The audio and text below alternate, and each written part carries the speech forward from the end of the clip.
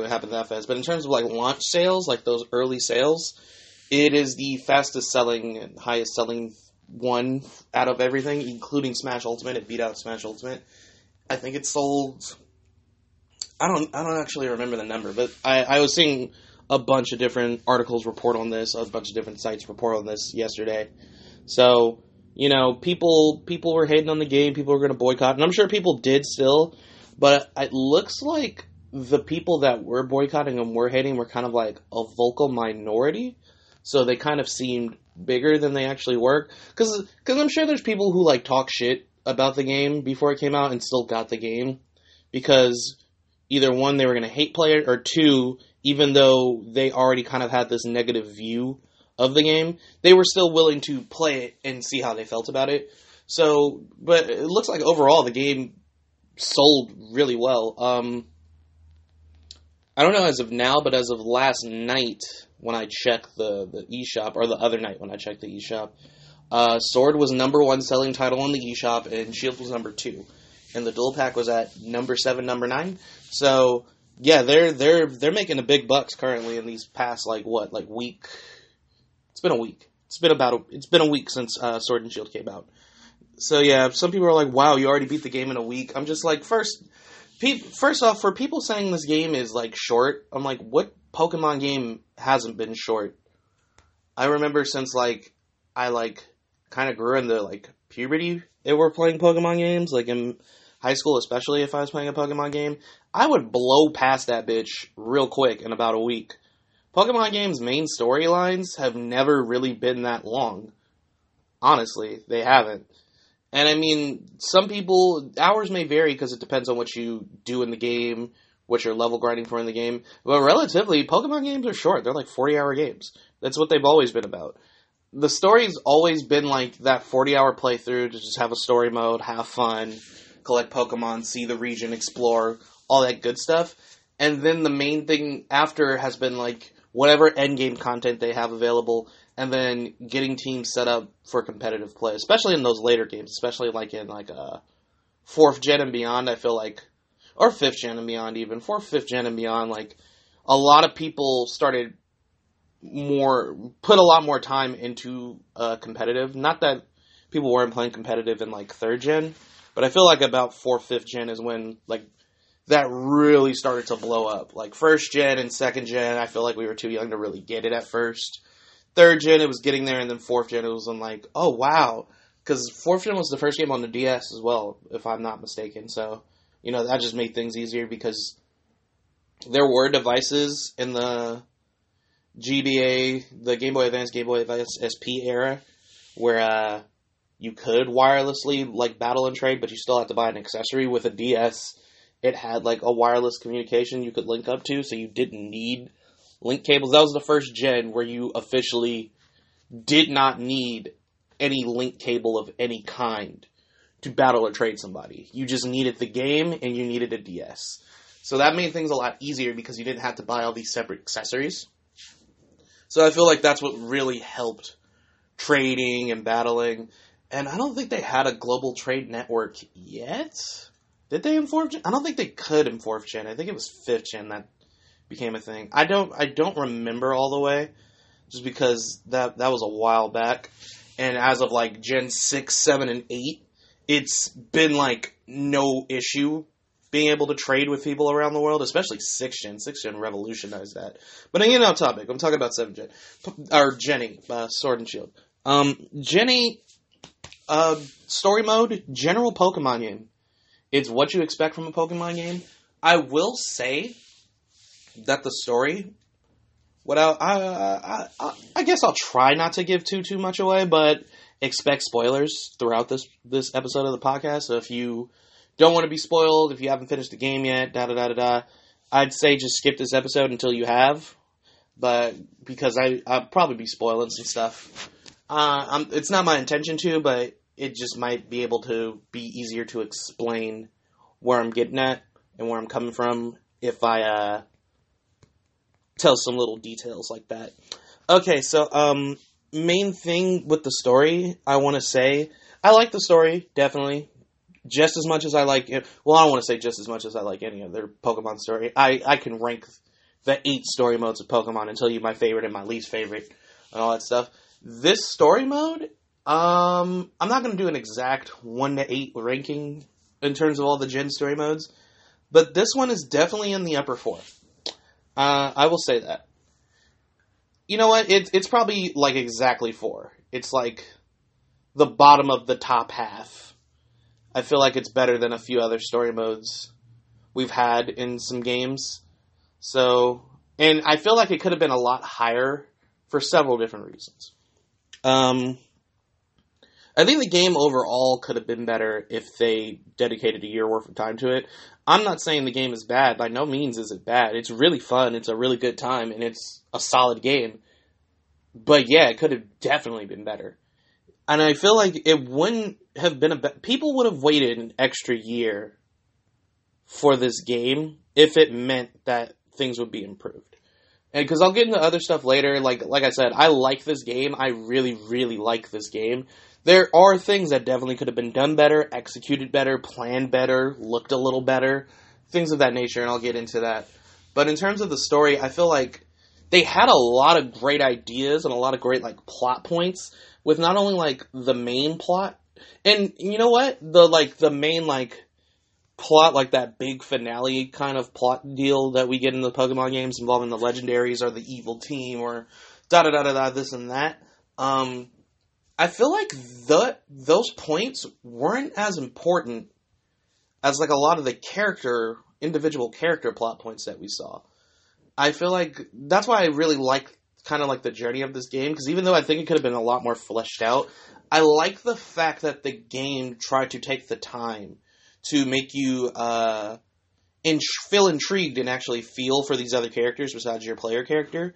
You're, on an adventure to become the champion, you're working your way up, but you're also doing it alongside, your rival Hop and this other rude dude, Bede, and this mysterious girl, Marnie, and then Sonia's doing her old research thing, and all these people actually, like, develop as people, and it's nice to see.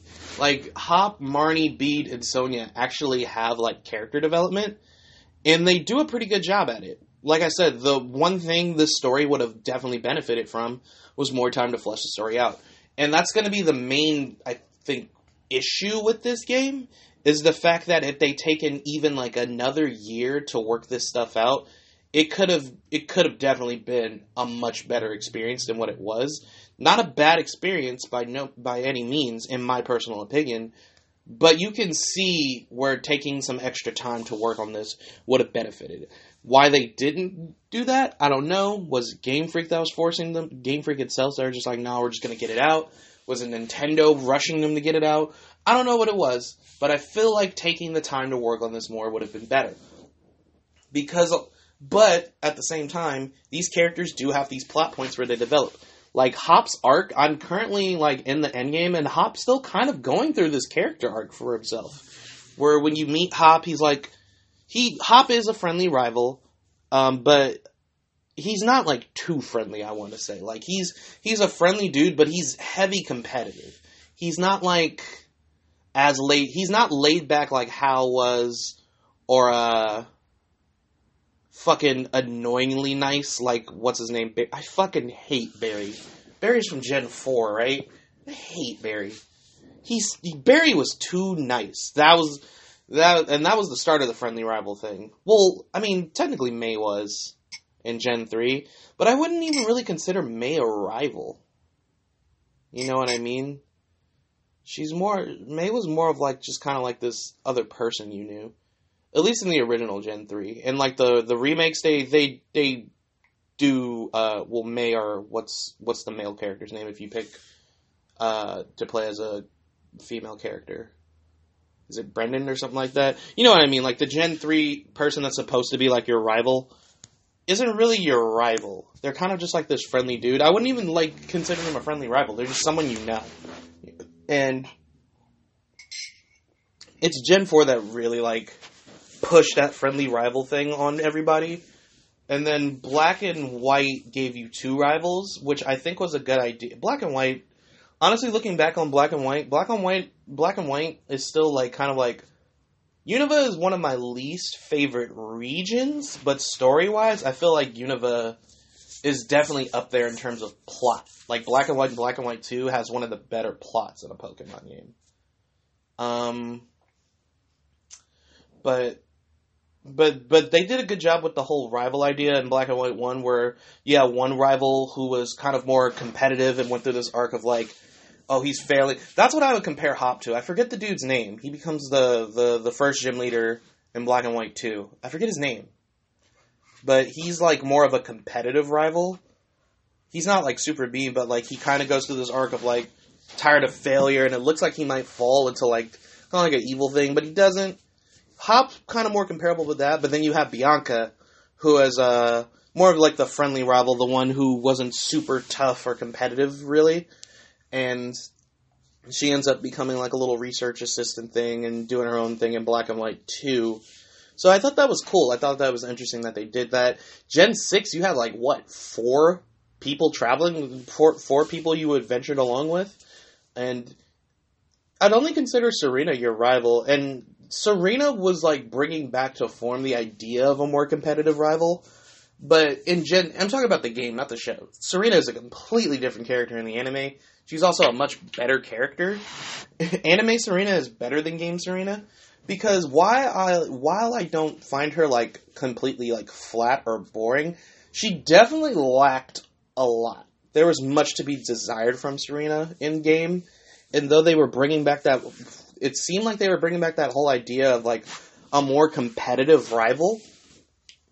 Serena wasn't, super interesting. She was just kind of I'm going to battle and be the best. I'm going to battle and be the best. I'm going to battle and be the best. But why? Why did she want to do that? What was her overall goal? She was kind of there to be I'm a rival because I'm a rival. She didn't really have a purpose.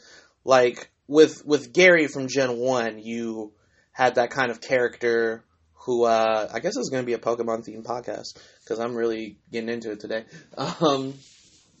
You had Gary, who was that kind of character, who was this real big, show off. He liked to gloat and flex. He was cocky, overconfident. He was the Pokemon professor's grandson. He felt like he was destined for that greatness. He felt like he was entitled to it, and he's extremely talented. So when you beat him, it knocks him down a few pegs, and it kind of humbles him. Because when you see him in Ultra Sun and Ultra Moon, Red and Blue, he still has that attitude, but he's definitely more chilled out, I'd say. He's more lax than he used to be.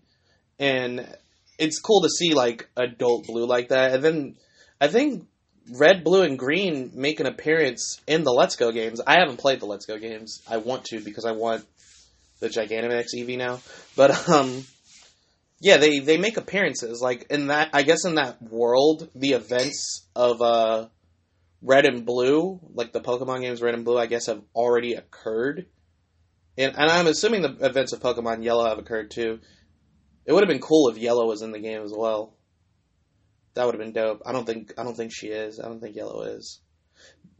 I don't know. I haven't played the Let's Go games. But yeah, I believe the events of Let's Go Pikachu and Eevee are supposed to take place after Red and Blue, or it's a retelling of the first gen, and Red, Blue, and Green have already gone off on an adventure, and just different stuff happened rather than the stuff that happens in Red and Blue originally.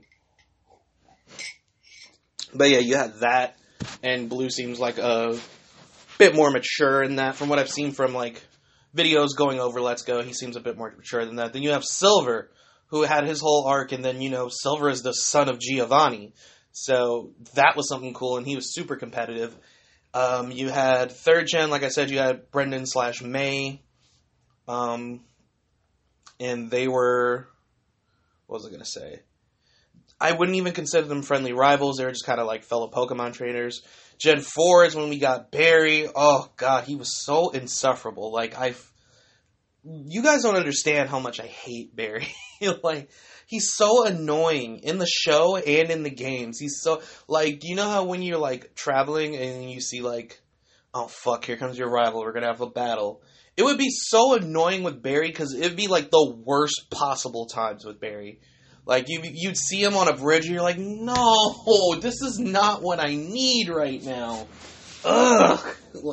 He was that irritating to me. And then in Black and White, you had, your two rivals. Black and White 2, you're a different character. That was a more competitive rival, right?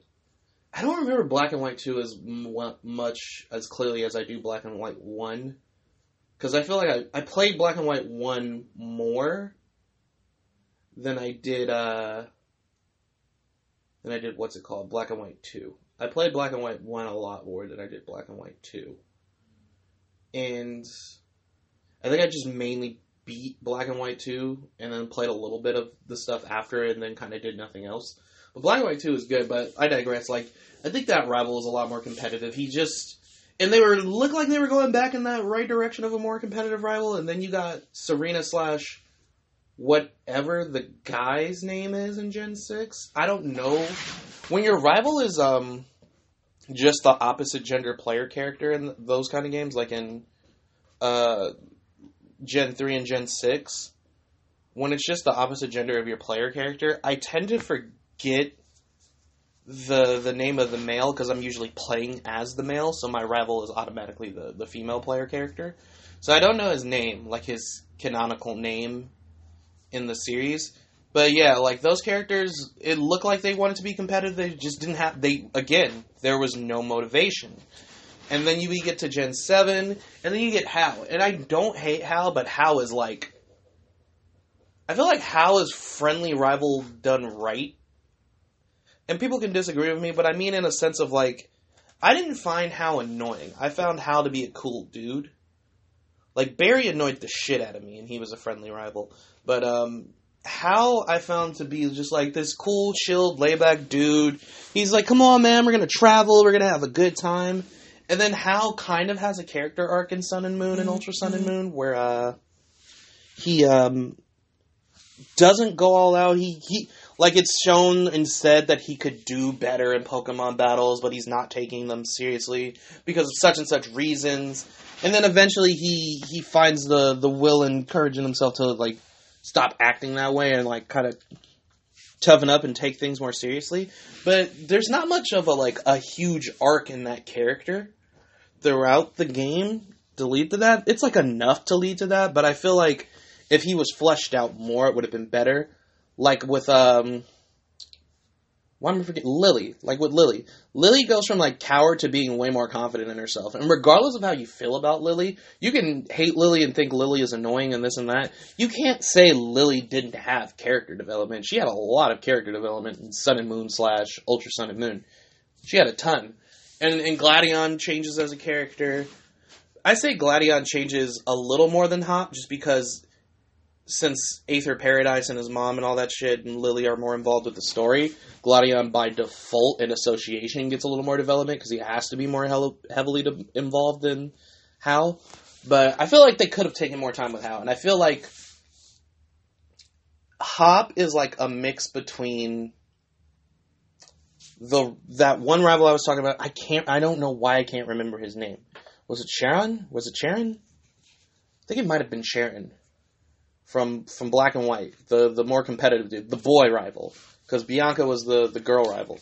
You had your player character, the boy rival, and the girl rival. So, he's a mix between Charon and Hal, I would say, where he's, like, friendly and competitive and kind of has this arc of, dealing with his failure, even though he's trying really hard.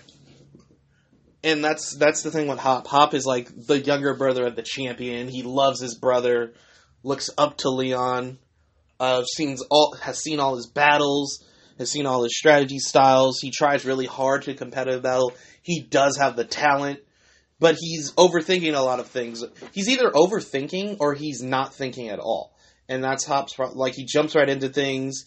He has this confidence, and it's good for him to have confidence in the way he carries himself, but it oftentimes leads him to being very cocky and very egotistical. And he's not rude, but he does have that kind of air about him where he kind of needs to be humbled. And he does get humbled. And that's what I like about the character. I was like, he's going to get humbled and he's going to have to come up from it. And that's kind of what happens. Like, he gets humbled by Bede, he loses to Bede, and he kind of loses a lot of confidence in himself. Mainly because he feels like he's dragging Leon's name through the mud. Since he's Leon's younger brother, he needs to do better or else he makes Leon look bad, and he doesn't want to make Leon look bad. So at first, that's his motivation, and he's looking for a reason to do better, and he does get better, and even though you still beat him, he has more confidence in himself to be a better battler. And then in endgame, when you're the champion, you battle him again at the start of the little endgame portion, and you beat him again. He's like, I didn't realize the gap between us was so big. And then Sonia shows up, and Sonia's the new Pokemon professor now, which is why Professor Magnolia wasn't as involved in the story as other professors usually are. But Sonia was, because Sonia was her unofficial assistant.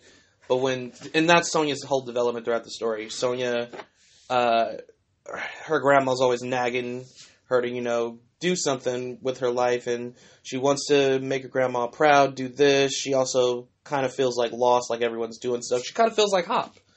But then she gets that motivation, and she's actually intrigued by all the legends and myths of the Sword and Shield legendaries in the Darkest Day, and through that research and her findings and her travels, she gains that confidence to become the new Pokemon professor. Magnolia gives her blessing to pass on that title to her, and I guess Professor Magnolia retires. So that's why Professor Magnolia isn't as involved in the story, because early in the game I was like, man, Magnolia, you saw her like one fucking time, but you see Sonia a whole hell of a lot. That's because Sonia was being built up to become that professor. We watched Sonia become the Pokemon professor of that region, rather than being introduced to her as the professor, which I thought was cool as fuck. So I think Hop just needs to find his reason, or like his meaning, or an end goal for himself. Because he sees that you're the champion, like, you, his rival, beat his older brother and became champion. Something he wanted to do and was his main goal and dream. And then Leon and Sonia used to be rivals back in their younger years too, like your player character in Hop.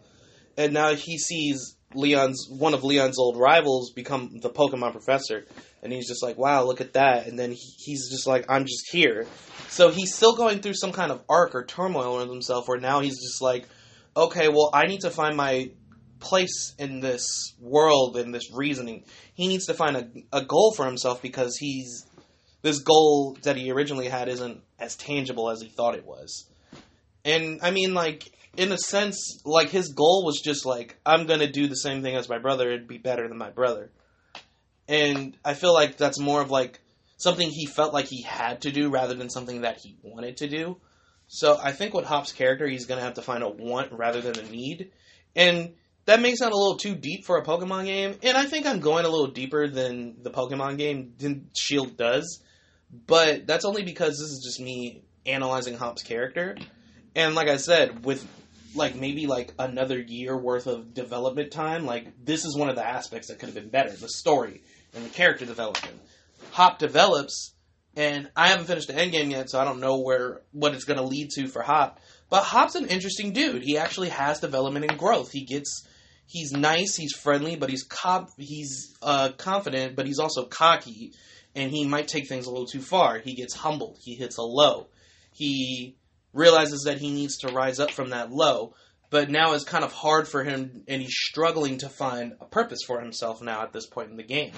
So I was like, wow, good shit on you, Pokemon Game Freak, because this is actually an interesting character who has ups and downs, highs and lows, and needs to find something for himself. And so I hope it ends up going well for Hop. I really do. And then you have Marnie and Bede. Marnie and Bede, I wish had a little bit more to them. I feel like in terms of like development between these characters that you meet, Hop has the most, then it's Sonia, then it's Bede, then it's Marnie. And they all develop, but I wish Bede and Marnie had a little more. Bede, Bede is like the cocky asshole rival. He's that classic, like, screw you, I'm the best, I'm better than you, you low-level wimps, and he makes excuses for his L's. And throughout his whole story, like, Bede is an orphan, so, I guess Chairman Rose visited him when he was younger in the orphanage one day, and then he gets endorsed by Chairman Rose later. That's why he has this air of overconfidence and ego to him. And why he's an asshole. He's like, I'm the elite of the elite, this and that. He's collecting the little wishing star things for Chairman Rose's little shady plot. But Bede doesn't know why he's collecting wishing stars. He's just doing it because Chairman Rose believed in him. And so he feels indebted to Chairman Rose. And that makes sense for Bede's character, because Bede is an orphan. So he wanted someone to look up to and someone to praise him. So he has this air of just like, I'm better than you because of all those aspects. And because he wants to be better. Because you know, when you come from that low, you need something to feel good about. So when you beat him several times and he kind of takes things too far, he gets tossed to the wayside. He's disqualified from the trainer challenge by Chairman Rose himself. But later, the fairy-type gym leader, Opal, she's really old. She's like in her like late 80s. She's been gym leader of that fairy gym for like 70 years, and she's looking for a successor. So her whole gym challenge for, like, the longest, like, even since back when Leon and Sonya were taking the gym challenge, you can find a little notebook in the gym talking about Leon and Sonya's performance at her gym. She's been looking for a successor. So the way her gym is, you do battles against, like, trainers in the gym, but she asks you questions in between, and she's evaluating your character. So regardless of how good or how bad you do, she's not going to pick you. Even if you do fantastic and answer every question correctly, what was I going to say? She'll praise you for doing that, and that you have a lot of talent and have a good chance of becoming champion and doing good, but you're not the right fit for her gym. And then you run into Bede, and you're talking, he was going to try to talk Chairman Rose into letting him back in the gym challenge. Opal sees him, and she's like, that boy is perfect. So, you don't see Bede again until later, because she kind of scoops Bede up and starts training him and mentoring him into replacing her as the gym leader for the fairy gym. Which I thought was cool, because look at that. Bede now gained another mentor, even though it was someone he really wasn't intending to be mentored by. But their personalities kind of mesh really well. So it worked out in Bede's favor. And then later during, like, the finals, like the Champions Cup of the game, because there isn't an Elite Four, instead it's like a tournament. I'll get into that when we get there. I kind of like this idea. I kind of prefer it over the Elite Four. I wish there was still an Elite Four in it, because that could have been a cool little endgame challenge. But I like the way they did the league this time, so to speak, in terms of the finals. Mm-hmm. But, what was it again? Oh, wait. Got an email.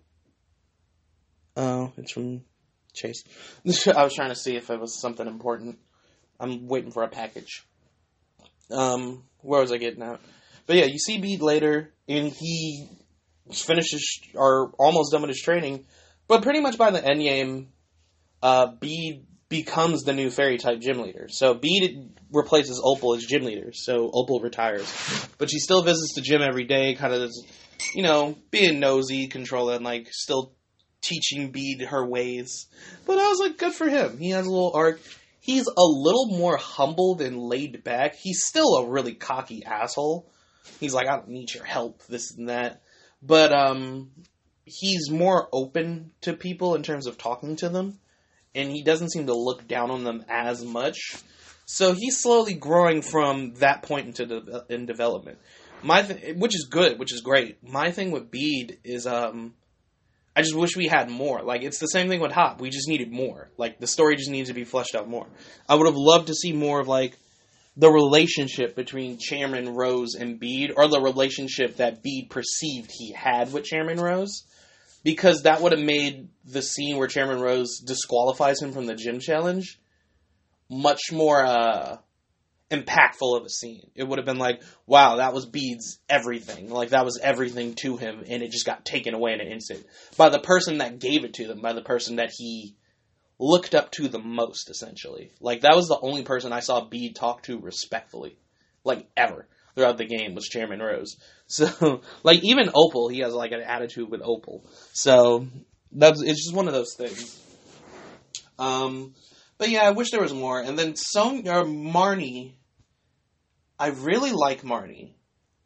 And it just goes down, I wish there was more. Marnie, like, I like these characters. Like, honest to God, like, real talk, I like Hop. I like Sonya. I like Marnie. Bede grew on me by the end of the game. I hated Bede throughout the game, but you're supposed to. And then when he starts getting trained by Opal and then comes back, I start to like him a lot more and at least respect him a lot more.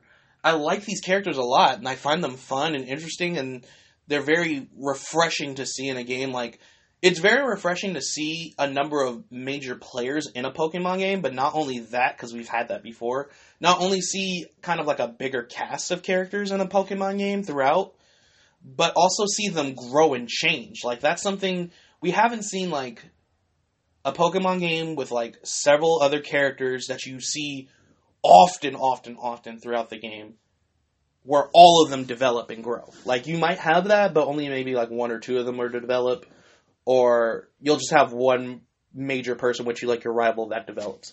This is the first time they've done it with multiple people and have executed it, I say, in a fairly good manner. Like I said, it definitely could be better. I crave more of it. Like, I crave more of that development and character growth and learning more about these people. But that's because I like them.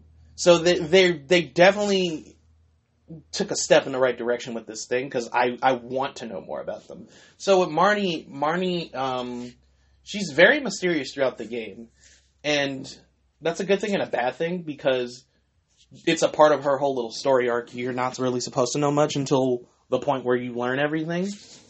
But also it's a bad thing because you don't see her a lot throughout the game, like, at all. You see her, like, a handful of times. You interact with her a handful of times.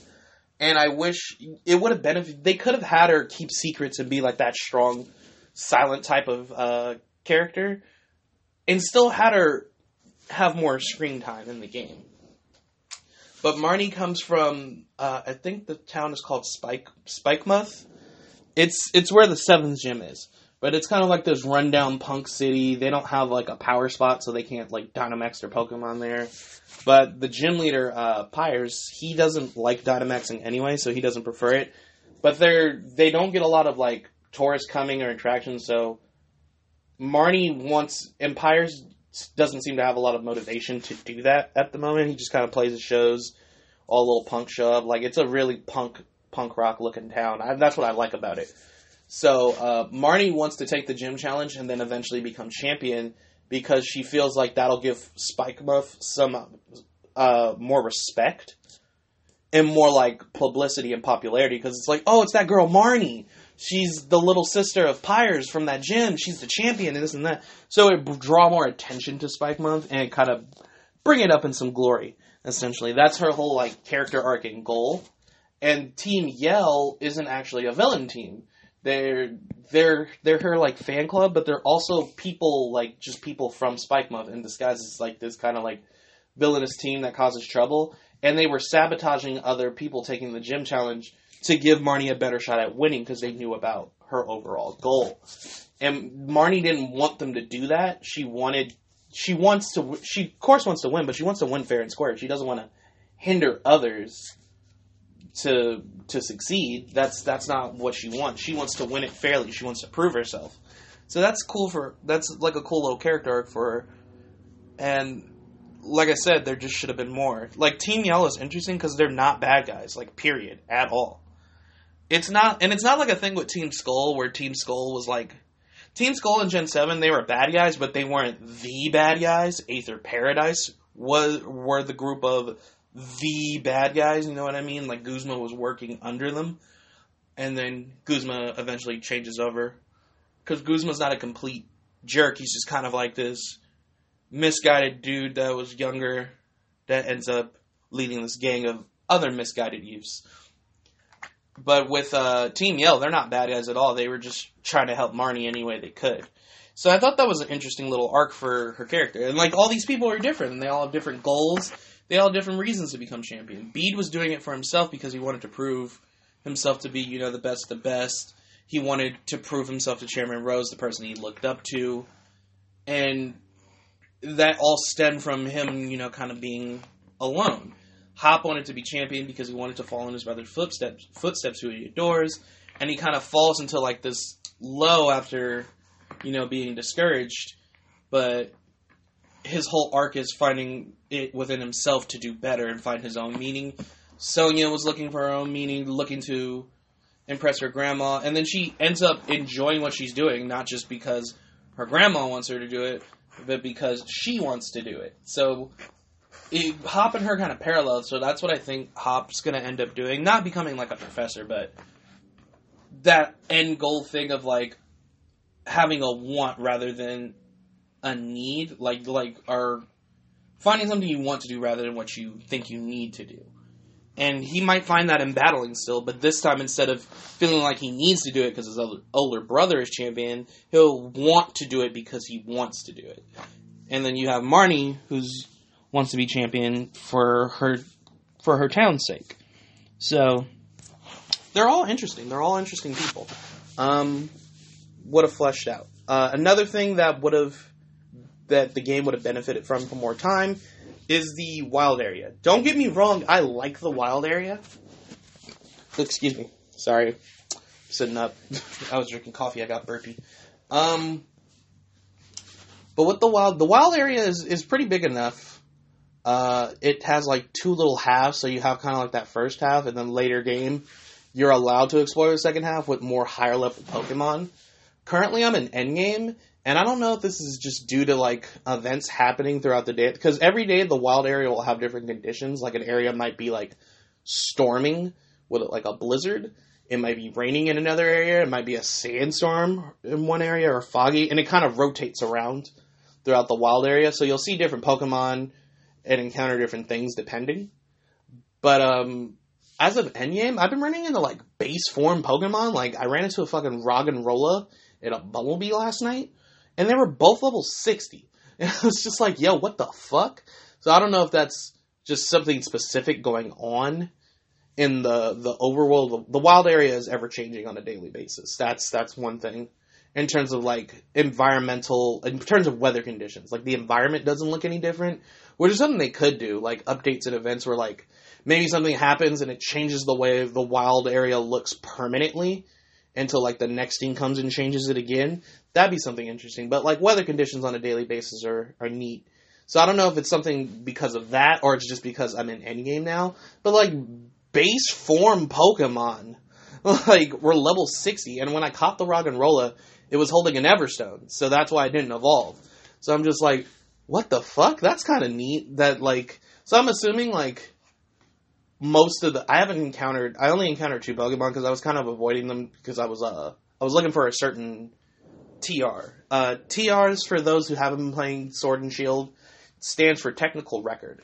In Pokemon Sword and Shield, there are TMs, Technical Machines, which we've all known and loved since Gen 1, which still function the same exact way that they always have since Gen 5, where as of Gen 5, you could use a TM over and over and over and over and over again without having to use it up. You had unlimited uses with your TM, essentially. For the younger kids who haven't played a Pokemon game before Gen 5, TMs were only usable one time, and then you had to buy them again, or find them again, or whatever you had to do.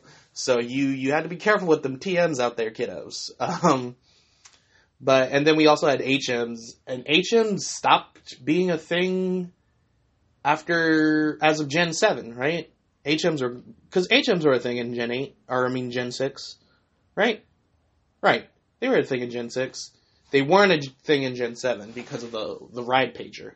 So for those young kids listening to this, I don't know if you are or not, who haven't played a Pokemon, whose first Pokemon game was Sun and Moon, there are these things called HMs, Hidden Machines, which gave you moves that allowed you to interact with the overworld. Like if you wanted to surf, instead of having a ride pager with a Pokemon that popped up that automatically did it for you, you had to have a Pokemon on your team know the move Surf, and then you could use Surf to ride on it on the water. The thing with HMs is you couldn't erase them off your Pokemon's move list by normal means. Like, if they wanted to learn a new move, you couldn't get rid of the HM. If you wanted to teach them a TM, you couldn't get rid of the HM. The only way to get rid of an HM is to go to the move deleter, who would delete it for you, personally. So, it wasn't bad, but you had to find the move deleter first in the game, and then, like, every time you needed to delete a move, you'd have to fly over to him. Not a big deal. But I don't mind HMs not being a thing anymore. I really don't. Because they're not in Gen 8 either. But technical records are kind of like a throwback to the way TMs used to work, which I kind of like. Because TMs look like CDs. They look like computer discs. Technical records look like records. Like, they're vintage. They're old school. So, they can only be used one time, and then they break. You can find multiples of TRs or buy multiples of TRs. But TRs break after one use. So I think that was their whole intent. It was like an homage to like the old school way TMs used to be. So I thought that was neat. But yeah, you can find TRs, TMs, da-da-da-da-da. So I don't know if like other Pokemon in the overworld of the wild area currently are going to be all level 60, or depending on like which stage they're in. Like maybe like base form Pokemon are level 60, and then like second stage Pokemon are 70, fully evolved Pokemon would be like level 80 or not. That'd be kind of neat. I'd kind of be like terrified and pumped for it because that would give the wild area a bit more challenge as you go out to catch Pokemon, because that's going to be the next overall goal. I only have like 46 Pokemon, and my goal is never to catch them all in a Pokemon game. It just never has been. It's been to explore, discover, do all that fun shit, but I'm like, why not? The wild area is fun. I might as well just go around catching shit. It's cool. But, no, the wild area is interesting because of all those things. And then, like I said, you can buy TRs in the wild area because there'll be these guys, you get these things called watts. And the way you get watts, they're like a special little currency within the wild area, essentially. I said essentially twice in that same sentence, huh? But you get the point. And the way you get watts, when you go to like Pokemon dens where you can do the max raid battles, you guys know about the max raid battles. You've seen them from the trailers. You've seen the trailers for Sword and Moon. Dens will be glowing. If you go up to a den while it's glowing, regardless of if there's a raid Pokemon in it or not, if the den is just glowing, you can get watts off of it. If there's no raid Pokemon in the den, you'll get like 50 watts. But now as of endgame, from dens that are glowing without raid Pokemon in them, you get 200 watts. And then before post-game, when you go into a den with a raid Pokemon in it, you got 300 watts. Now you get 2,000. Again, I don't know if this is a post-game thing, or if this is some special event going on for the day in Sword and Shield's wild area, but I haven't seen this stuff until endgame, so that's what I'm assuming it is. So yeah, you can get watts, or like Pokemon in the wild area, or just in the overworld in general. That's another thing. Pokemon are always in the overworld in this game. The only time they're not is like maybe like the rare encounter of whatever area you're in. You'll see like a bush shuffle and it'll either run towards you or run away from you. And maybe you'll get a rare encounter that you don't usually see. But other than that, like the Pokemon in an area, like let's say Wooloo, Pikachu, and Eevee are in an area. You'll see them running around in the overhead of the area. They'll be in the grass though. And depending on your level, they'll either run at you to be like, yeah, let's throw down. Or if you're too high level, they'll try to run away from you because they're scared. So it's like some of those RPGs with overworld, like Dragon Quest. That's how Dragon Quest is. Depending on your level, they'll either run away from you, run at you, or just kind of stand there and look at you. So that's how it works now, which I like. I prefer. It makes ducking and dodging in caves a little easier. And, you know, sometimes you'll, like, walk into one of them because they'll pop up, or you won't see, like, a Pokemon kind of hiding in the cut, ready to, like, jump you. But it's cool. I like the way that looks. It's nice, because we didn't know if they were going to have Pokemon in the overworld like they did in Let's Go, because I know Let's Go did that, so I'm kind of glad they did that. The one thing I wish they did that Let's Go did was have, like, your Pokemon first in your party follow you around. I would have loved that. I missed that. I would have loved to see my Cinderace follow me around. But I'm getting off topic. So yeah, you can encounter stuff in the wild area, like certain different breeds of Pokemon. And the cool part about the wild area is before you even get to the first gym, you have to cross through the wild area to like apply for the gym challenge and do the opening ceremony, and then you start the gym challenge. But you can go through the wild area, like the little first portion of it, pretty early in game. So that gives you, as a player and as a Pokemon trainer, access to a lot of different Pokemon to build up an ideal team, or just a good ideal starting team for yourself before you even start the gym challenge. So you can have a good variety of Pokemon before even the first gym, and you're not really limited to like whatever is on what such and such route before the first gym, because the wild area offers a big variety of Pokemon. And it might vary depending on weather conditions. So boom, there's that, which is cool. So that's an added feature. You know, one of the negatives still is the dex cut, of course, because they cut over 500 Pokemon.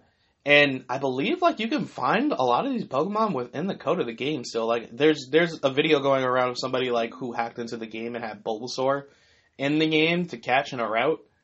And it didn't look like somebody modded it into the game. It looked like somebody hacked the code and just let it be available in the overworld. So it's possible. So hashtag Game Freak did lie, but that's that's a different controversy entirely. That's a different topic that we might get into on a later date. But yeah, Wild Area is unique, but I missed it. I do miss a lot of Pokemon. I would have loved to have Ampharos. Ampharos and Wooloo teamed up. I would have a good time with that. And Wooloo can learn Wild Charge. I looked it up. I don't have the TR for it yet. I want to get it. Wooloo can learn Wild Charge. What the fuck? What the absolute fuck? I need it. I need it. I need it so bad. Look, Wooloo with Fluffy. Wooloo with the ability Fluffy. A nature that probably raises its, like, defense. Cotton Guard, holding a Rocky helmet, just doing physical attacks. Oh my god.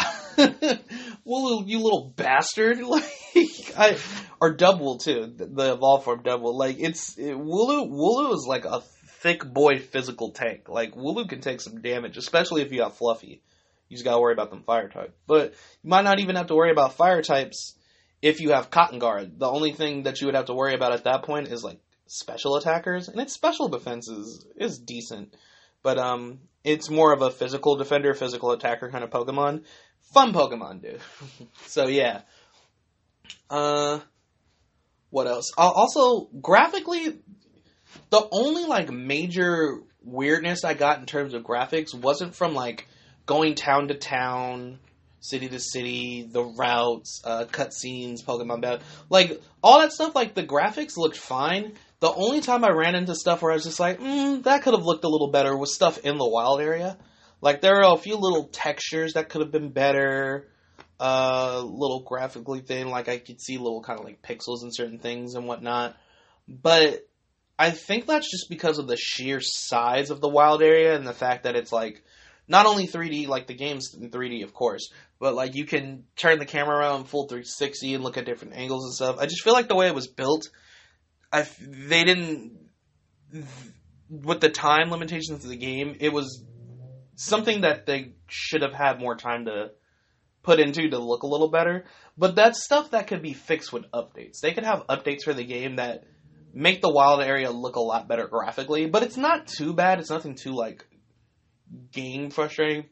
Like, I know there are, like, videos of people showing footage of the wild area and stuff before the game came out, and they're like, look at this looks awful. I want to tell you right now, I've spent a lot of time in the wild area.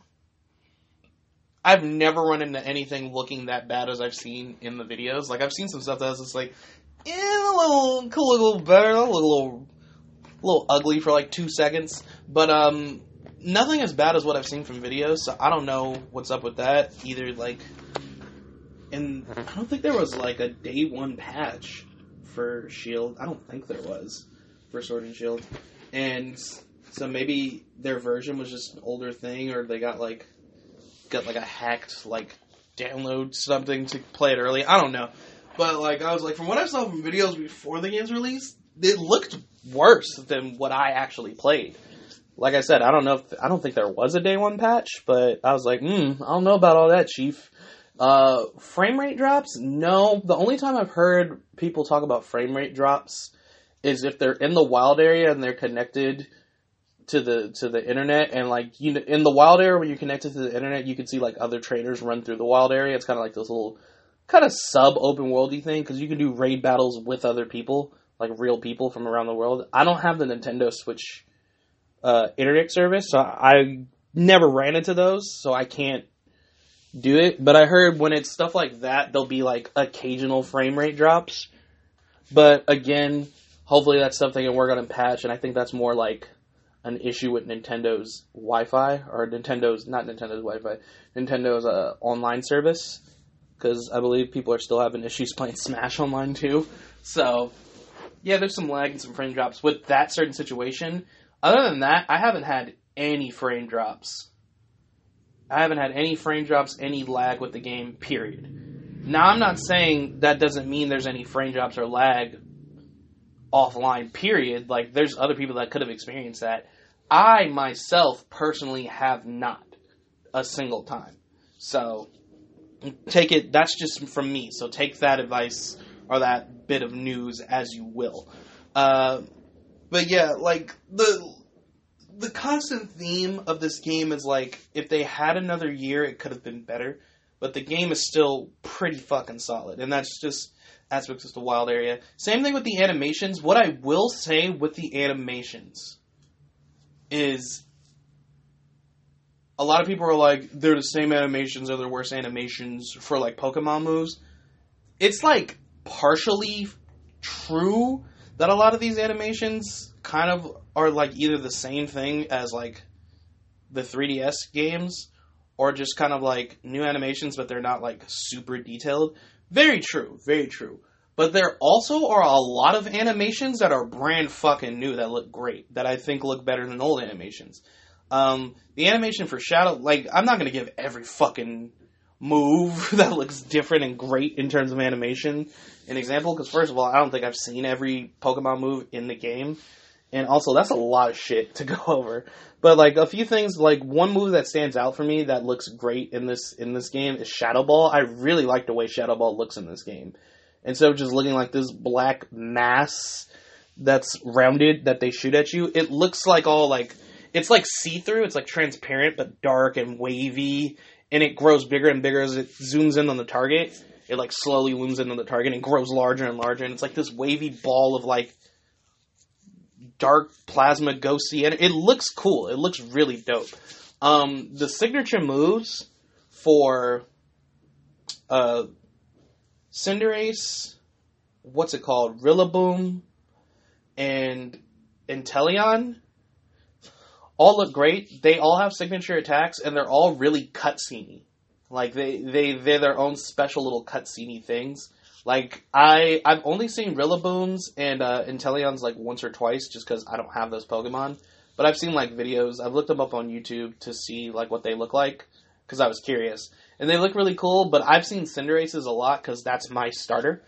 And I love Cinderace. Let me just tangent right here and say, I don't give a fuck how any of you feel about Cinderace's design, okay? For me, in my opinion, Cinderace is my favorite of the three. Hands down. And it's not because it's a fire type, and it's not because it's a bunny. It's just, personally, my favorite design of the three starters fully evolved. I like Cinderace. Some people say it looks too simple. Some people say it looks, silly, this and that. And that's fine. I feel like the cool thing about Pokemon is, especially since there's so many with the sheer number, it allows everyone to have different opinions of different Pokemon and have different favorites and different designs and different teams. That's the point. Like, we don't all have to like the same fucking Pokemon. But personally for me, I like Cinderace a lot. And Cinderace is a great fucking Pokemon, dude. It is a great Pokemon. Holy shit, it's so good. So it's all about the speed and the physical attack, and HP is pretty decent. Its special attack is not worth noting. Its special defense is AI, but it's definitely a fast little physical attacker. It's a pure fire type. And the one thing that, like, I will defend in terms of, I won't really defend its design too heavily. It's just like, if you don't like it, you don't like it, but I like it. One thing I will defend about its design is somebody was talking shit about its hands. They're like, yeah, stupid little hands, this and that, arms look dumb. I'm like, it's a fucking rabbit. It has little rabbit hands. What do you, like, what is it supposed to have? It has little bunny hands because Cinderace focuses on kicks. It has big ass feet. It's a rabbit. It made sense for its design, in my personal opinion. But Cinderace's signature move is awesome. I can't give too many details about Rillaboom's and Inteleon's, just because I've only seen them. I don't know exactly what they do, but I know what Cinderace's does, and that's why I like it. Cinderace's is called Pyro Ball. It's a fire type move, and pretty much the description of it is he takes a pebble and lights it on fire. It turns into like a big ass fireball, and then he kicks it at the enemy. So I thought he was just gonna kick a fireball at the enemy. But I wasn't expecting it to be as cinematic as it was for a signature move. So he takes a pebble and he starts, dribbling it and like kicking it around with his feet like a soccer ball, and then it lights on fire and he's like doing all these cool little tricks with it, and then he just fucking kicks it right at the enemy. Does 120 base physical damage with 90 accuracy. and has the chance to burn the target if they live. So that move is fucking incredible, okay? And that's his signature move. He also learns bounce at level 46. So I was like, yo, that's dope.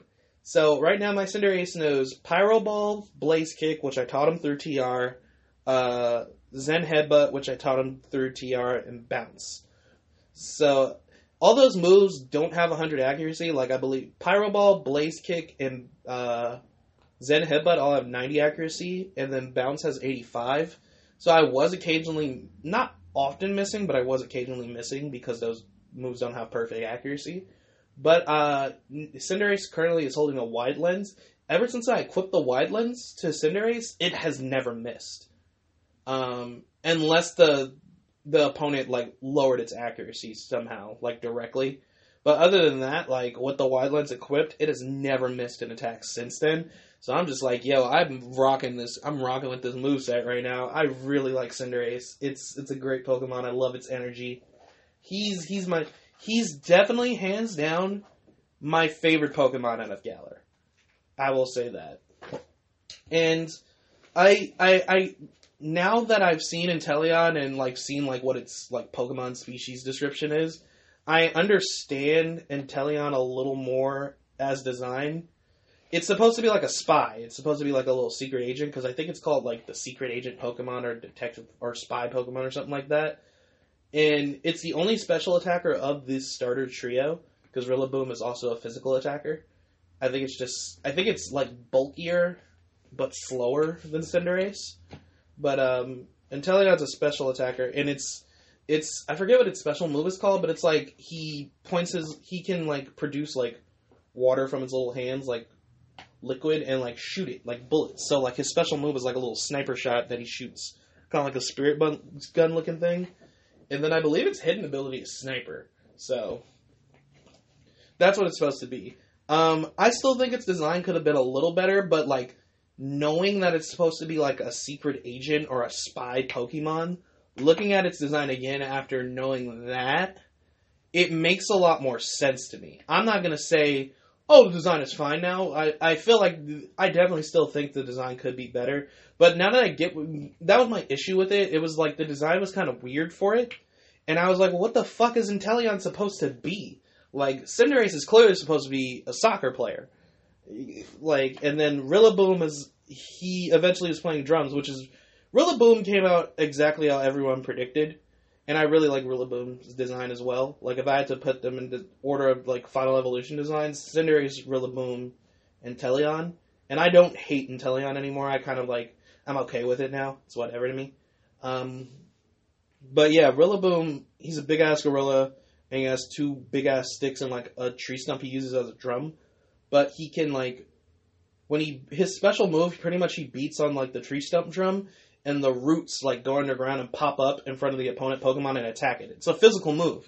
But that's what it does. Like, his drum beats, like, expand the nature around it, which is cool. And I forget what its hidden ability was, because I was looking up the abilities. Cinderace's hidden ability is pretty much like what Protean is to Greninja. You know how every time a Greninja used a move, its typing would become the same as the move type it used?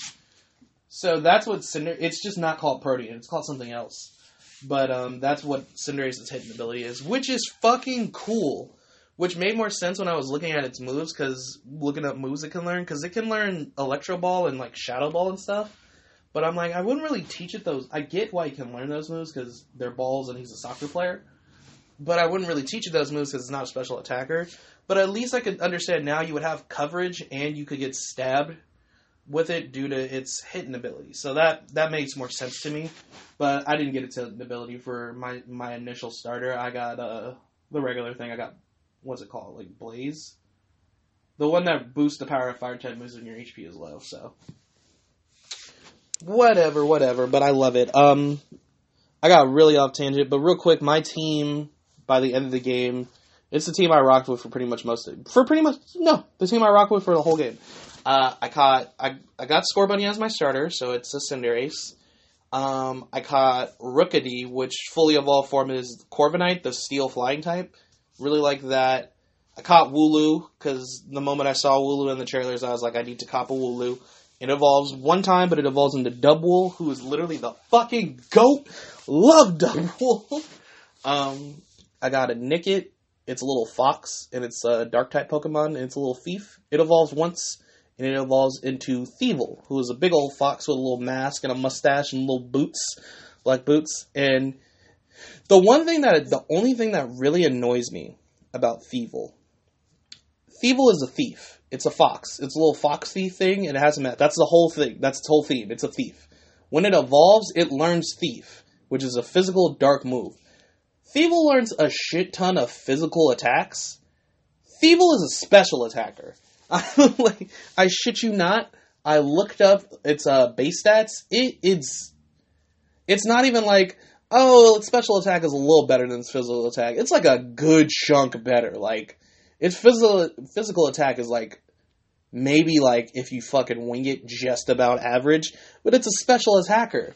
But it barely learns any special attack moves. And it annoyed me because I was like, why would you do this? Even its Pokemon description talks about it using like its claws to attack. It learns Thief at level up, which is a physical attack. And Nickit has like a move called Beat Up, and I think it's specific to Nickit, or it's just like one of the main moves Nickit learns, which is a physical attack. So I'm just like, why is this a special attacker? It was just weird to me. I was like, Game Freak, what the fuck? It was just weird to me. But other than that, like, I mean, if you want a solid moveset for Nickit, you're gonna have to give it TMs and TRs. I have Dark Pulse, Shadow Ball, Grass Knot, and Snarl as its moveset currently. But I got them all through TMs and TRs and shit. I got the bug type, like the early bug type, which is called Blip Bug, and it looks really weird, and it evolves into this thing called Doodle, which is the cocoon stage. The thing about this is, usually you know how bug types don't take super long to evolve, like their evolutionary line is fast, like they're usually fully evolved, but like no later than level 20. Blip Bug evolves into Doodle at level 10, or Dottle or whatever. Dottle doesn't fully evolve until what's called Orbeetle until level 30. So it's just like, yo, this thing took a long... But it makes sense because Orbeetle is pretty powerful. It's a special attacker, and Dottle is also Bug Psychic, but, you know, it doesn't really get crazy lit until it turns into an Orbeetle. And Orbeetle does some chunky physical damage, bro. It's a good Pokemon, and it has pretty decent speed, so he's usually gonna blitz you fast with some strong special attack moves. It knows Psychic, Psyshock, Energy Ball, and Bug Buzz. Those are the moves. It's either learned by Psychic's actually the only move it has left that it learned by level up. The other moves are like TRs, I think, or TMs. But yeah, it's a special attacker, 100%. My Wooloo knows Cotton Guard, Headbutt, Facade, and Reversal right now. But I want to change out either Reversal or Facade for Wild Charge when I find Wild Charge. I'm keeping Cotton Guard because, holy shit, Cotton Guard drastically increases defense, which means it ups its defense by 3 stages. And the max you can raise a stat is 6. So 2 Cotton Guards, and you're at like the maximum physical defense. Plus, plus mine has the ability Fluffy for my double, which means it takes half damage from all physical moves, but double damage from fire. But if it's a physical fire move and I 2 Cotton Guard up, I'll be able to absorb a lot of that damage. So double is bulky, bro. My Corviknight is Flying Steel. It knows Drill Peck, Brave Bird, Iron Head, and what's the last move I gave it? I gave it a different fourth move, just in case I need a little coverage. I believe it's Revenge. Yeah, it does, a fighting move that does the double damage if the person attacked before it. And then I said Cinderace's moveset already, Corviknight, Dubwool, Orbeetle, Nickit. And then the last Pokemon I got was one of the fossils. I won't get too deep in the fossils because I'm almost finished up with the podcast right now. I didn't believe I was going to talk about Pokemon so fucking long, but I did. I got one of the fossils. Maybe I'll talk about it another time, the way the fossils work. But pretty much the idea of the fossils is based off of, back in the day with, finding dinosaur fossils, they didn't really have the technology or the know-how to, like, piece the proper fossils together to form the exact skeleton of the dinosaur. So they would just take whatever fossils from wherever and, like, piece them together and be like, this must have been the dinosaur, but it could be parts from completely different dinosaurs to make whatever. And that's what these fossil Pokemon are pretty much based off the idea. They're like abominations. So pretty much there's 4 different fossil types, I believe. There's dragon, fish, bird, and there's another one. And dinosaur. It's dragon, fish, bird, and dinosaur. Those are the 4 different types of fossils. You only get 2 types in Sword and 2 types in Shield. So in Shield, I only get the fish fossil and the dragon fossil. So that means in Sword, you only get the bird fossil and the dinosaur fossil. So without trading fossils over, you can only make one of these fossil Pokemon. So I can only make Dracovish, and then in Sword, without the other 2 fossils, you can only make, what was it, dinosaur and bird? I think it's called Archazolt, is what that one's called for the base form of that. But pretty much there's a route right before a town where this crazy scientist has this machine that will restore fossils. But she has no problem just mixing these fucking fossils together. So I have like a Draco fossil and a fish fossil. And she'll put it in her thing, and she's like, voila, here's the Pokemon that used to walk the earth. And it's like this fucking abomination. It's hideous. Dracovish is a water dragon type, and honestly, yes, it's fucking hideous. It is an abomination. But I needed a 6 member. Dracovish is actually pretty fun to use. I wouldn't say it's the best Pokemon, but it's pretty fun to use. It has the ability Strong Jaw. It's a physical attacker, so all its biting moves are increased in power. It learns a lot of moves that can flinch the opponent. And I have it holding a King's Rock, so he was out there going ape shit on him. And Dracovish honestly grew on me. All those Pokemon, all the fossil Pokemon this generation are all fucking abominations. But the thing about it is, they're supposed to be. So, good on Game Freak for making that. Like, a lot of, like, the Pokemon in this gen, like, the designs and the concepts for them are really fucking good. I've heard people say, like, this is probably the ugliest generation of Pokemon we have. I have to fucking wholeheartedly disagree. In my personal opinion, this is one of the best generations of Pokemon we've ever had. Like, these Pokemon designs, I fucking dig. Like, I really do. I really, really, really, really like them.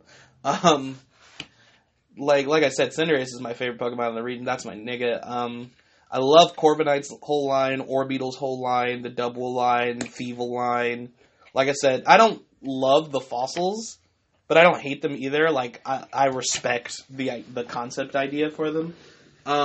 The little Hatterene, the little psychic fairy that doesn't like to be fucking bothered, I love that line. That evolutionary line's cool. Roly-Coly, a whole evolution line, I fucking adore. The only reason why I didn't put it on my team was because it is rock fire or ground fire or something like that. And I already had Scorbunny, so I didn't want 2 fire types. That was the only reason why I didn't get a slot on the team. This is the only reason why. Or else it would have been on there. And it gives me like mad Roggenrola vibes. Just because it's this weird little rock type. And I love the final evolutions for both. Like Gigalith is my favorite Gen 5 Pokemon. And Colossal is cool. Like, I love Roly-Coly's evolutionary line. Like, and then the Galarian forms are really cool. Like, we saw the Galarian Zigzagoon and Lyoon, and I think Obstagoon looks really cool because it's Gene Simmons. Galarian Mr. Mime is as scary as regular Mr. Mime. So is Mr. Rhyme. Mr. Rhyme kind of creeps me out low-key, too. But I like the concept how it's supposed to be like this, like, comedian kind of Pokemon. It's like Charlie Chaplin. So So I was just like, oh, that's neat. That's neat how they did that. And it's like Ice Psychic. Even Stunkfist got a Galarian form. So even that weird, stupid Pokemon Stunkfist got some love. And it's supposed to be like a bear trap. I forget what type it is. But yeah, it's like a bear. It's like a trap kind of thing. You'll see it in a cave and you'll see something that kind of looks like a Pokeball. And if you're not paying too much attention, it's like, it's a Stunkfist. So I was like, okay, they found some kind of use for that. Galarian Ponyta is adorable. And everyone's like, how is it not fairy type? Galarian Rapidash is fairy psychic. So boom, there you go. The only criticism I've heard from people about Galarian Rapidash, especially from one of my friends the other day, he was saying it looks too different from Rapidash. He feels like it should have been a different evolution. And that's something I can actually agree with. Like, it does look too different from regular Rapidash, where they could have just kind of made it its own Pokemon, like a branch evolution. So that's something I can agree with. But other than that, but he said it looked cool. He liked the design. He just wished it wasn't Rapidash. He wished it was a new Pokemon entirely, which is something I can agree with. I definitely can agree with that. Then Corsola, Galarian Corsola. First of all, I heard Galarian Corsola is actually a beast, and that it's actually better to leave it as just Corsola and not evolve it into Cursola. I do like the whole concept of Corsola and Cursola, though, because it's bleached coral. That's literally what it is. It's a dead Corsola, because it's white, it's a ghost type, it looks really sad. That's what Galarian Corsola is. It's bleached coral.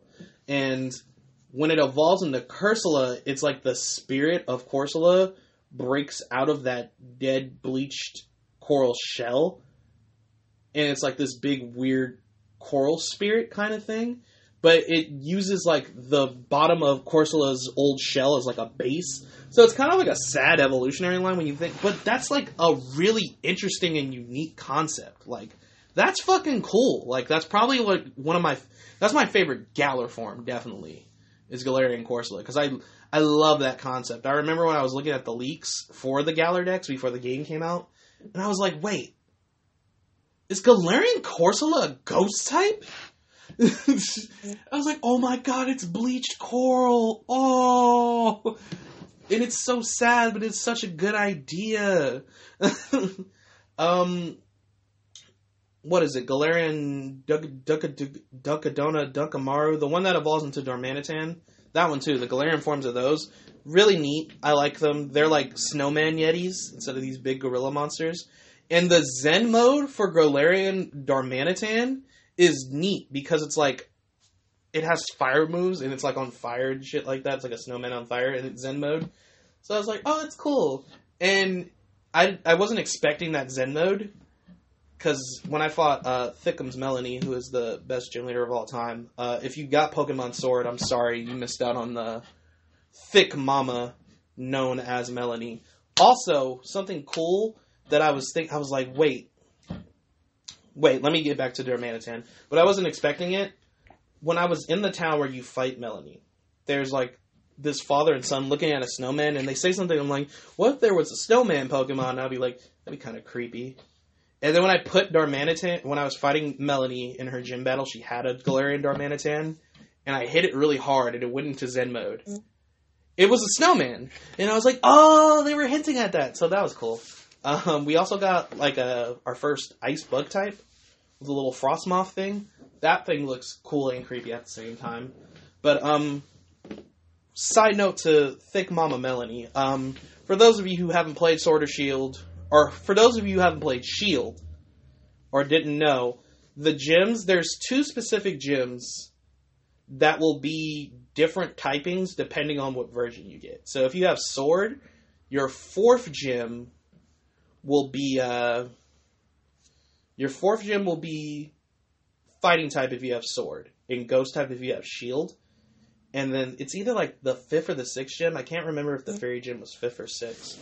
But then the other gym, another gym, depending on if you have Sword, it'll be a Rock type gym, and if you have Shield, it'll be an Ice type gym. So I have Shield, so I got Thick Mama Melanie. Why do I keep saying Thick Mama Melanie? I'm pretty sure I'm just gonna make the photo for this episode a picture of thick Mama Melanie. She thick as fuck, bro.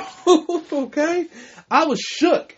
I was playing the game, right? And then somebody gave me her league card before I battled her. And I was like, wow, she's really pretty. She's like an older lady. She's not like super old like Opal is. She's kind of like middle-aged. I'd probably say she's probably in her 40s or some shit like that. But I was like, oh wow, she's really pretty. And then she came out onto the battlefield when I went to her, when I was finally battling her in the gym. And when I tell you my jaw dropped, I was like, why the fuck is this woman so thick? This is a children's game. This bitch came out thick as fuck. So, Melanie is, one of my favorite gym leaders in the game.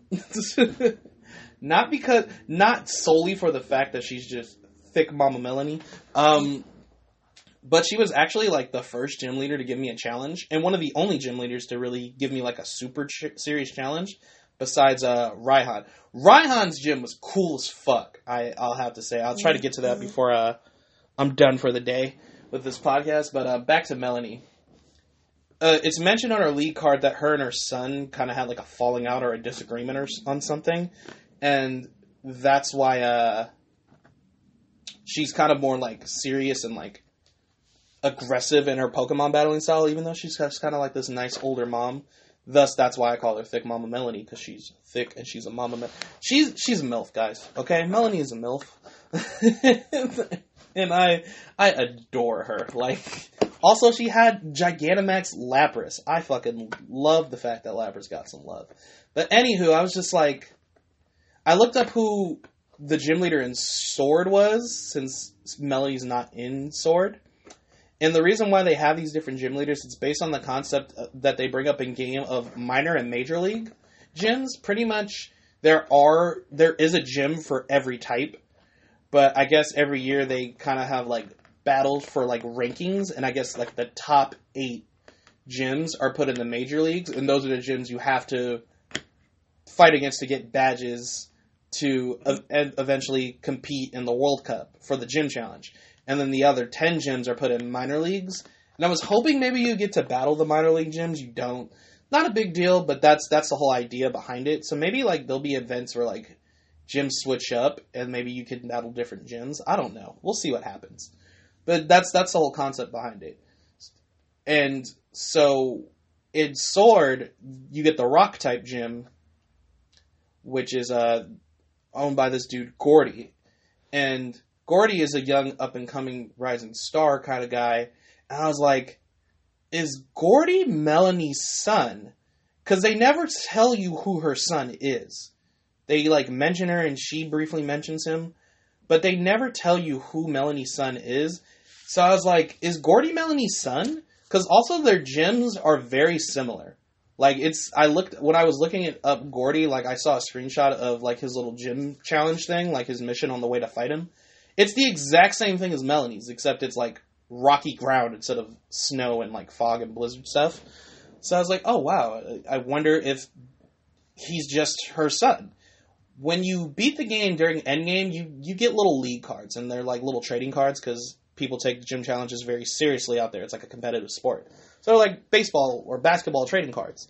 When you beat the game and you're seeing the gym leaders again, they give you rare league cards, which is, like, a league card with, like, a different picture on it and, like, different, like, little information in their description. And this confirmed it to me fully, 100%, that Gordy is indeed Melanie's son. Her rare league card is a picture of her smiling with her arm around Gordy, and he kind of looks disgruntled. And on the back, it does confirm that Gordy is indeed Melanie's son. So I was like, oh, that's really neat that they did that. I just thought that was a cool little thing. Because I was like, I wonder if Gordy is Melanie's son. He is. Gordy is Melanie's son. So if you play Sword, you play against the son. If you played Shield, you play against the mom.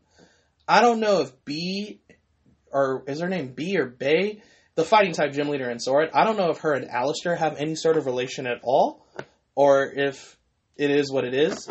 But I know Melanie and Gordy do, so that's cool. One last thing before I go off. I wanted to talk more about the game, but I'll probably add some more notes when I do, like, a final kind of, like, review thing later. But you guys get the picture. I really like the game. And overall, it could have been a lot better if more time was put into it. But it is what it is. Hopefully, Game Freak continues to take steps in the right direction in the future of, like, Switch console Pokemon games to do stuff like this and actually flesh more stuff out and actually have a national dex. I still 100% believe we should have a fucking national dex. There's no excuse why there shouldn't be one. Please just do it. Stop playing around. Don't go with this idea in future games. Please don't. Please don't. Add the whole national dex. I fully agree we deserve every Pokemon in the Pokemon game. But one last thing I wanted to touch up on Raihan, because Raihan, I like Raihan's energy. Raihan is Leon's greatest rival. Raihan's this cool dude. He loves taking selfies in the middle of battle. He's fun. He's quirky. I like him. And he's probably the most unique gym leader I've ever battled against in any Pokemon game.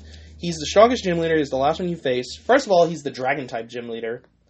But not every one of his Pokemon is even Dragon-type or even Dragon-related. So he actually has, like, some kind of competitive battle strategy. In his gym, you do a double battle. He has 4 Pokemon, and you have 2 sets of double battles. His ace is Duraludon, the Steel Dragon. It Gigantamaxes. But not only does he double battle, and not only are not all of his Pokemon dragons, only like 2 of them are, but also he loves taking advantage of weather conditions. So he'll have Pokemon that'll whip up a sandstorm, or have Pokemon that'll do sunny day, or make it, like, he does strategies that involve weather conditions. And I was like, yo, this is so cool. Like, it's the closest thing to an NPC feeling like a competitive player, like a real player. It's not exact, but him and Melody are the only 2 gym leaders to kind of make me, like, put in more effort and kind of give me a bit of a sweat. So I always respect them highly for that. Plus, Thick Mama Melanie is thick as fuck. But, anywho, I think we're going to end the podcast here. I think I had fun rambling on and on about Pokemon Sword and Shield. Do I like Pokemon Sword and Shield better than Sun and Moon? As of now, yeah. Yeah, I do. I will say. I don't hate Sun and Moon, but Sun and Moon are definitely some of the weaker games to me in certain story aspects and, like, exploration aspects. Fun time with Sun and Moon for what they were. But, yeah, Sword and Shield definitely is a step up. Could be better. Maybe I'll give a few more details of what could be improved with it next week when I give, like, a final review. I might give it a score or something like that. But recommendations, if you're a big Pokemon fan, highly recommend it. If you haven't played Pokemon in a while and are looking for something to play, and maybe you want, like, a game that's, you know, relevant to your memories, but also is different, Sword and Shield definitely the way to go. Do I recommend Sword or Shield version? I can't really say anything about Sword because I don't have Sword. So it just depends. Look up the Pokemon exclusives to, like, whatever version. And also, I ain't trying to sway your opinion, but Thick Mama Melanie is only in Shield, so glad I picked up Shield. And I also like the Shield Legendary. Oh, the Legendaries are cool. Their signature moves are fucking awesomely cinematic. Eternatus, I haven't gotten enough of him yet. I need to learn more about him and use him and shit like that. You encounter him in the story. He's like the final boss of the main story before post-game. Big surprise. But, other than that, that's about it, guys. So I'll see you next week. I'll have a full review for Pokemon, and we'll probably have some other topics. It won't be a Pokemon exclusive podcast next week. I'll probably spend maybe 30 minutes talking about it next week. Just giving my final thoughts and reviews because I'll be done by then. But hopefully you guys enjoy your Friday. You guys enjoy your weekend. And for all my Sword and Shield players out there, I hope you're enjoying Sword and Shield. And I'll see you guys next week. Bye.